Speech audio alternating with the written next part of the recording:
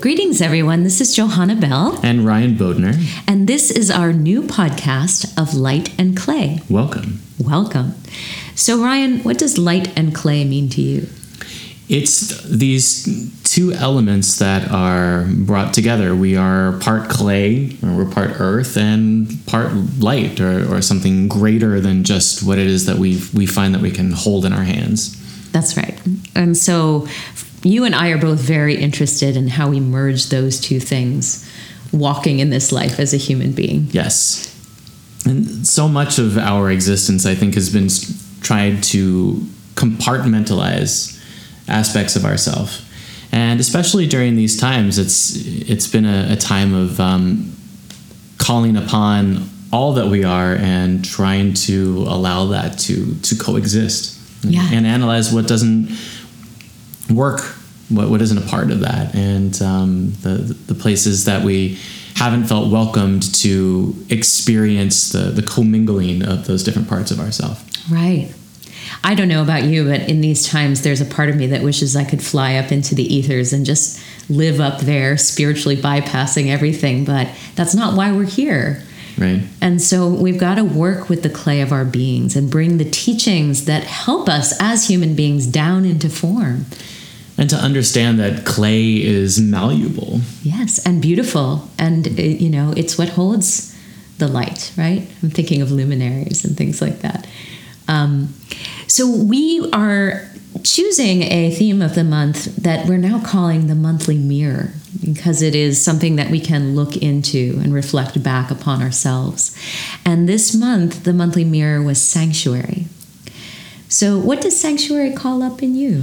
The first thing that comes to mind is from the Buddhist tradition of the three refuges, which is such a beautiful and really simple way to articulate that sanctuary isn't just one thing, but it's many more than three things.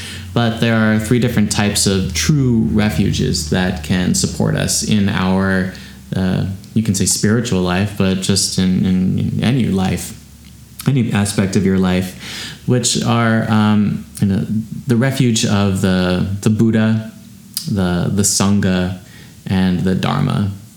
Right. And so when we talk about, for those of us who aren't Buddhist, when we talk about refuge in the Buddha, how do we translate that in such a way that it resonates for everybody? Well, it was never, I don't think, supposed to mean you should take refuge in this iconography or this person, but it's anyone who is a living example of a heart master, someone who you can look up to and say, this is someone who represents what it means to embody the path of the heart. I think about the Buddha as something, actually, it doesn't even have to be a teacher outside. I think it's the luminous center of ourselves, right? The sanctuary that we find within ourselves in the most enlightened and heart-based aspect of who we are. Yeah. The refuge of the Dharma is also an interesting one, because it can sound very regimented as, like here's a book of information that you need to have and follow in order to be a good person or the right type of you.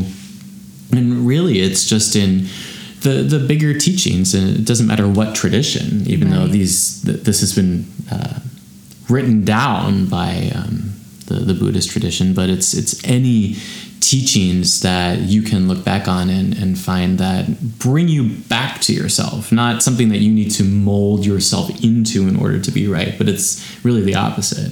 It's like a pathway back to the heart. Exactly. So Dharma is like the teachings or the path, and the path that we want is the one that leads us home, right? To a sense of belonging, to a sense of connection.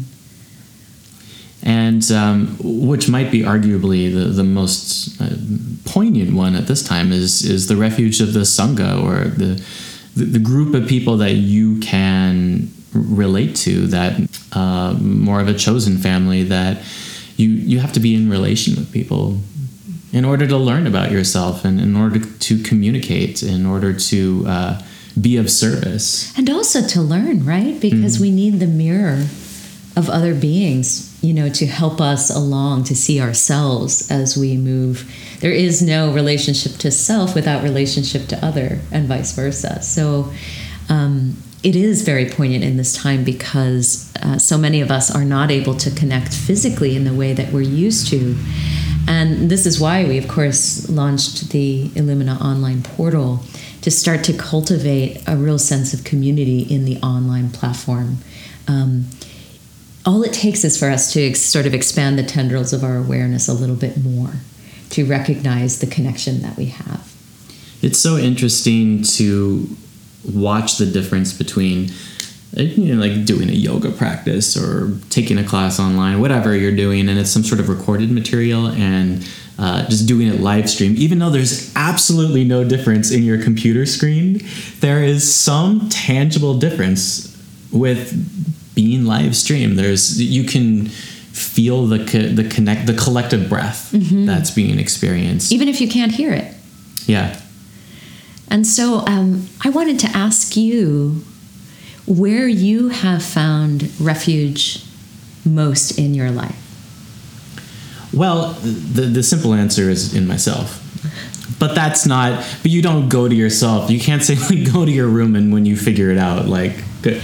But, the hardest thing is that we're really the ones that are the only ones that have the answers for ourselves. But you don't really learn that from you, but from trial and error. It's really the most you learn about yourself is through your relationships with other people. And what's so interesting about this time is having spent so much time by myself and then literally taking refuge in your home. So I've been, for the past, it's been a month now, living with Johanna and her beautiful family, and just all of a sudden having a different relationship with myself because of it. Who is a person who you have looked up to, who has led you back to yourself? Boy, that's a really good question. Obviously, I've had teachers on the spiritual path who have done so.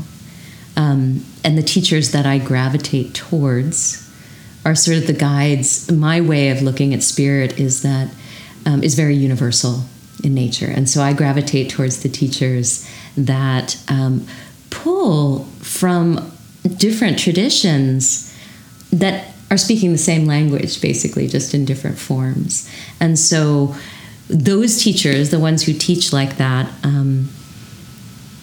one of those is Andrew Harvey. Another one is Guru Dharam, who's our teacher. Those teachers really call me back into what I feel to be truth, which is that all roads lead back to one. And that, in the words of Rumi, there are 1,000 ways to kneel and kiss the ground. For me, I'm interested in, as I teach and share, helping people to develop their own way of connecting to divine energy as a support. And so the people that I've found sanctuary in, because I feel like I belong with them in their teachings, are those people that have opened that door more for me. The follow-up question is, have you experienced a place of sanctuary that felt really comfortable and like home, but all of a sudden you outgrew it, or it turned into somewhere that wasn't safe? Yes. I mean, all things are in a state of flux, aren't they? And we change, and our vibration shifts, whatever way. That's not a bad or a good thing. But one place where we found resonance, and that's part of also what we feel when we feel sanctuary in a place, we feel that we're in a resonance, right? A kind of synchronicity with that space. And then we change, or it changes, and it just doesn't feel, it feels dissonant. So there have been many places like that where that has happened in my life. For instance, there was a time when I was in the realm of theater, right, where that community was kind of my center, and I felt at home in that creative energy. But as I began to follow my spiritual path more and more, my spiritual human path, because it's one and the same, right? My frequency just began to shift, and I started to feel out of place in those groups.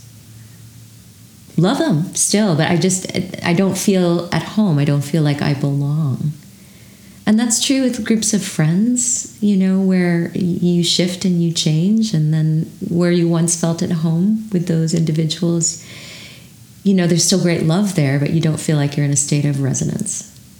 It's very nice to think about sanctuary in terms of having some beautiful home, some beautiful ritualistic space that you're treating in a more mindful way that helps to uplift you. But I think right now, obviously, do that, and then also like how in the immediate sense of being in relation with people, how can you find a way to experience that sanctuary within yourself when you find yourself in conflict. No one's in conflict right now. It's not right? A thing right now. Before you post that thing or before you say that thing to the thing, how do you create that within yourself so that you feel grounded regardless of where you are? When I think that ultimately is the call to sanctuary, is to build that space of refuge within yourself so that you don't need to seek it outside. We all find sanctuary in so many wonderful places, in community, in Sangha, in nature, for me, is a huge one, in family, the ones I'm closest to, in chosen family, in my puppy who's holding my toes right now, or Hammy. However, I think ultimately it's for us to discover the sanctuary that lives within us, which some would call the cave of the heart, right? That place of compassion that can hold all of our experiences. What does that feel like? Like what's a tangible experience of that?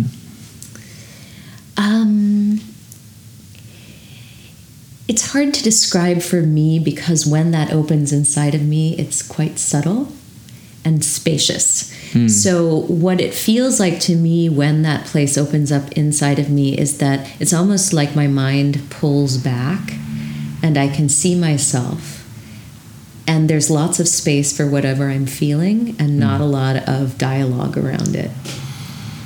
Does that make sense? Yeah, well, yes. What I was thinking about is the type of person that you think of is going back to like the refuge of the Buddha or the Buddha presence or whatever you want to call that, Buddha mind, Buddha.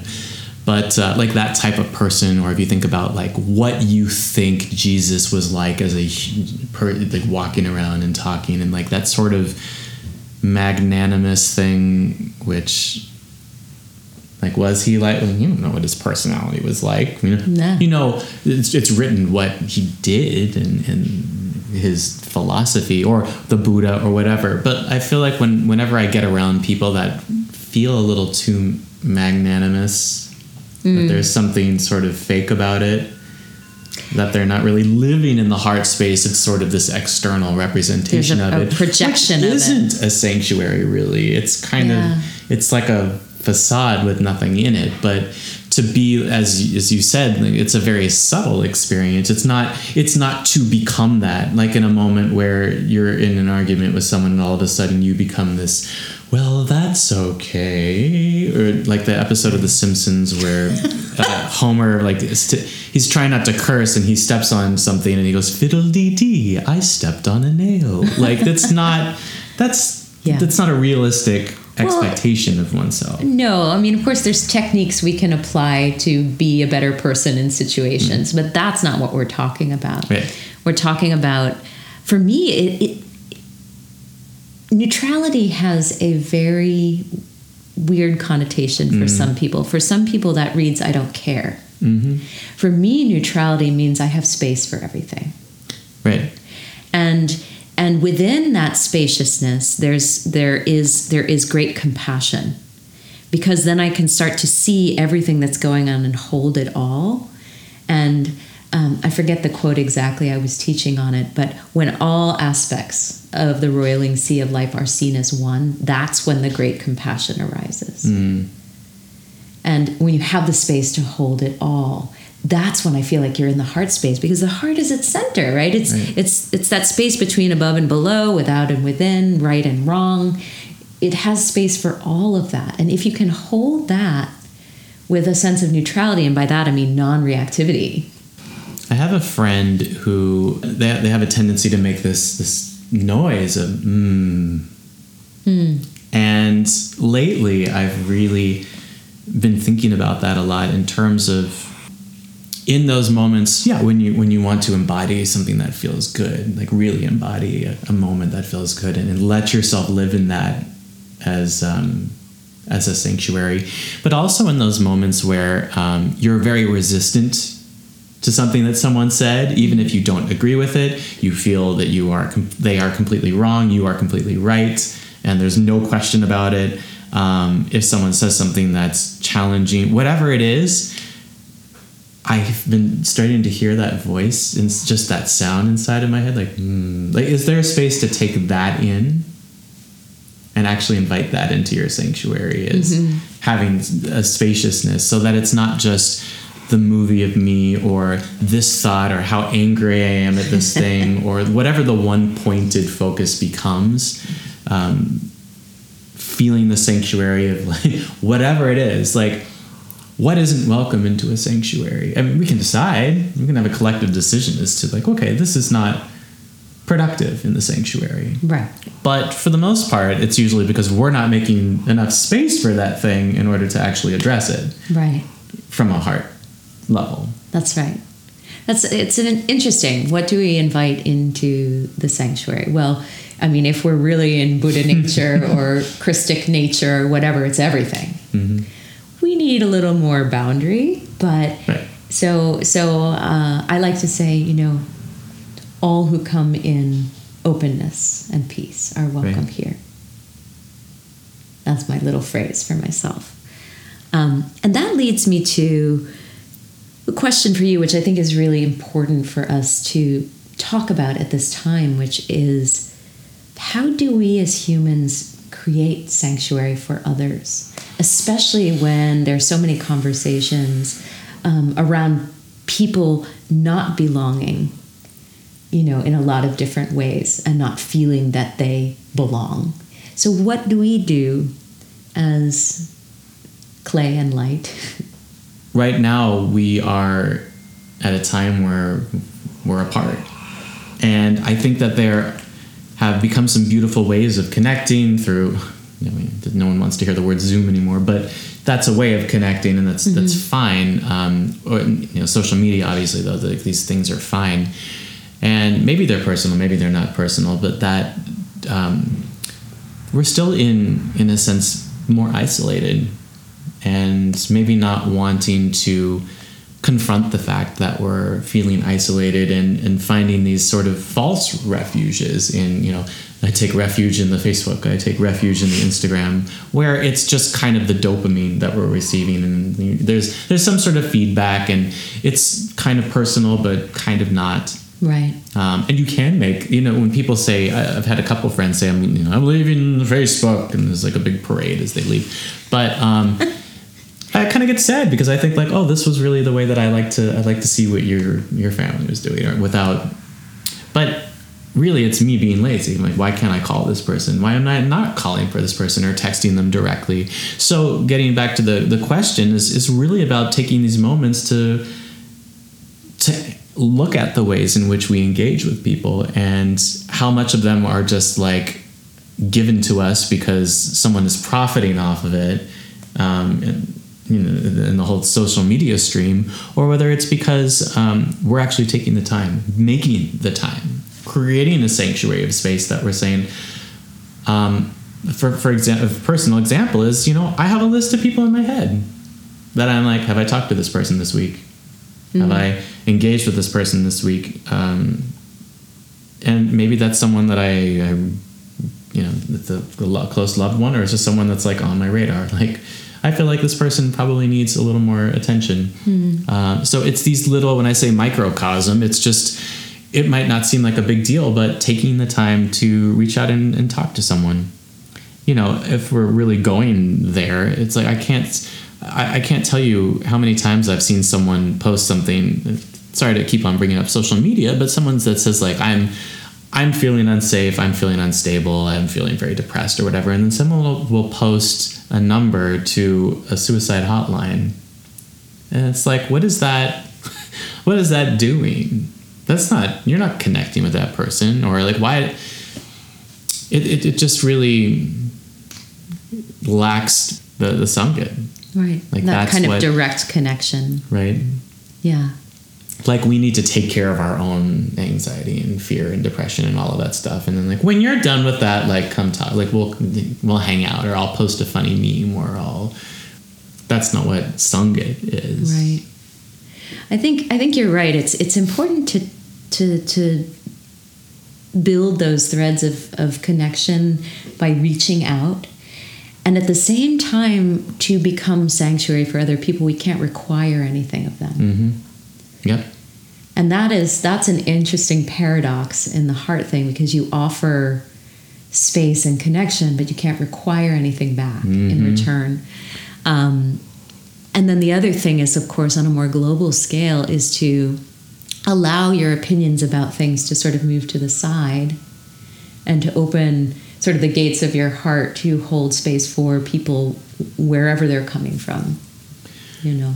And that I'm talking about not just friends, but like expanded community. Well, I think what just came up for me around that is the fact that most of the time we're in some sort of transactional relationship with people. Like, I'm calling this person and I'm going to say these 3 things and I want them to say these 3 things, and we're going to go ha ha ha, and then whatever the thing is, or I'm going to go out and I'm going to have a drink with this person, and whatever that situation is, it's very transactional in the sense that you have to feel like you actually got something in return, or there was space. But when we talk about sanctuary, it's like just calling someone without any expectation that you're going to get anything in return, and just holding space for whatever it is that they say, because in that particular moment, whether you knew it or not, it was needed. Like your spaciousness was needed. Or also being able to say, like, within the context of this sanctuary, like, I actually need, would you mind holding space right now for me to be able, like, being able to articulate that too is also adding something to the altar of the sanctuary. Right. Yeah, I love that. We are going to begin to offer a monthly event with our dear beloved friend Tanya Burrell Torres, who is an amazing yogini, spiritual seeker, teacher, and it will be called the Luminous Sanctuary. And I'm super excited about that, because it will be a space where everyone is welcome to come with whatever's on their heart, but we will frame it through the realm of sort of conscious creativity, through music, through prayer, through chanting. So it will be really a sanctuary in which we can start to explore what it means to be human at this time together in a really sacred way. So look forward to that. Me too. Coming up soon. One last question for you is, what is it that is a touchstone for you to the moment that you see it, whether it's a person, place, or thing, that immediately reminds you of that, of sanctuary, that concept of sanctuary? Whether that's like, if I see this, if I have this crystal in my pocket, or whether like, or anything else that, you know, when I watch this TV show, it brings me, you know. There's a couple of things that come to mind. You said one, but there's a couple of things. One is a human being, and that's my husband, Jim. He's my tree. That man holds space for everything that passes through me. And he is my center in a way that I can always come to with whatever is moving through me.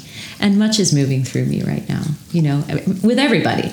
But he's steady and spacious and loving. And I always know when I see him that I can belong. The other thing for me is places in nature, very specific places in nature. Like, for instance, I grew up in the summertime going to my grandparents' place in Maine. That's where my parents live now. And that coast is like etched in my cells. Like the rocky coast of Maine. The minute I go there, it's like I come into this ancient belonging to that part of myself. And where we live now in Carmel, New York, we've been here 5 years now, and there's certain aspects of it. The minute I come home here, I'm like, there's a deep sigh, like I come to kind of a rest. So those two things, and of course Hamish, my dog, because he gave that little groan when you said my husband. He kind of went, oh, yeah, like he has space for everything. Right. This guy, right? But I think that's what it is when you heave that sigh of release and relaxing into yourself, and those people and places that do that for me are my touchstones. Yeah. How about you? Well, it's interesting uprooting yourself and like trying to find stability within, not instability. I wouldn't say that I feel unstable. That's not at all. But nature is for sure a gift that is present for me. Just being around water and having my feet, not having to put on shoes all that often is like what a gift that is. And really, like, literally, when they say like the sanctuary of the body, like just really feeling my body, just feeling its aliveness, and I relate to that too. Just reminding myself that there is space around my thoughts, around my feelings, around just as much as I can. So it's just been playing a lot with that, and just like how much of my center can I hold on my own at this moment. At different times it's been different things, but that's really it at the moment. I love that. And I relate to it too. Yeah. There, of course, is that sense when you land in the center of yourself, in your body, but also the mind's at center. Yeah. Those moments that you find that, which we can find through just conscious awareness and practice. And this being, right? Allowing yourself to be where you are.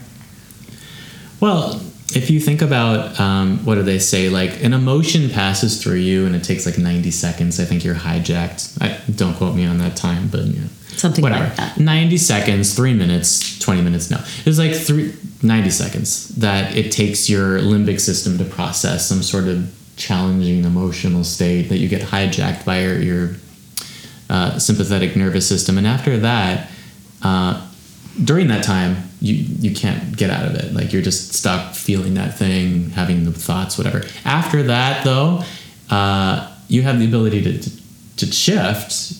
But the reason you get stuck in that state is because your mind is stuck processing that over and over and over and over and over again. So it's just a good that's another really good reminder of like, okay, this is what's in the sanctuary right now for the next 90 seconds. After that, it's my choice. Like I get to choose. And sometimes you have more to process. It's not like anvil fell on your face and then you're just after 90 seconds you're like, well, I'd better get back to normal. But there is spaciousness available. Yeah. So we invite you to sort of think about where you find sanctuary in your life. And I think a really great place to just begin is with those three invitations of the people around you. What community do you find sanctuary in? Is there somebody that you look up to, or an aspect of yourself, the Buddha within, that guides you? And then what are the teachings or the ways forward, the paths that lead you back to yourself? Thank you so much for spending this time with us. And we'll see you soon.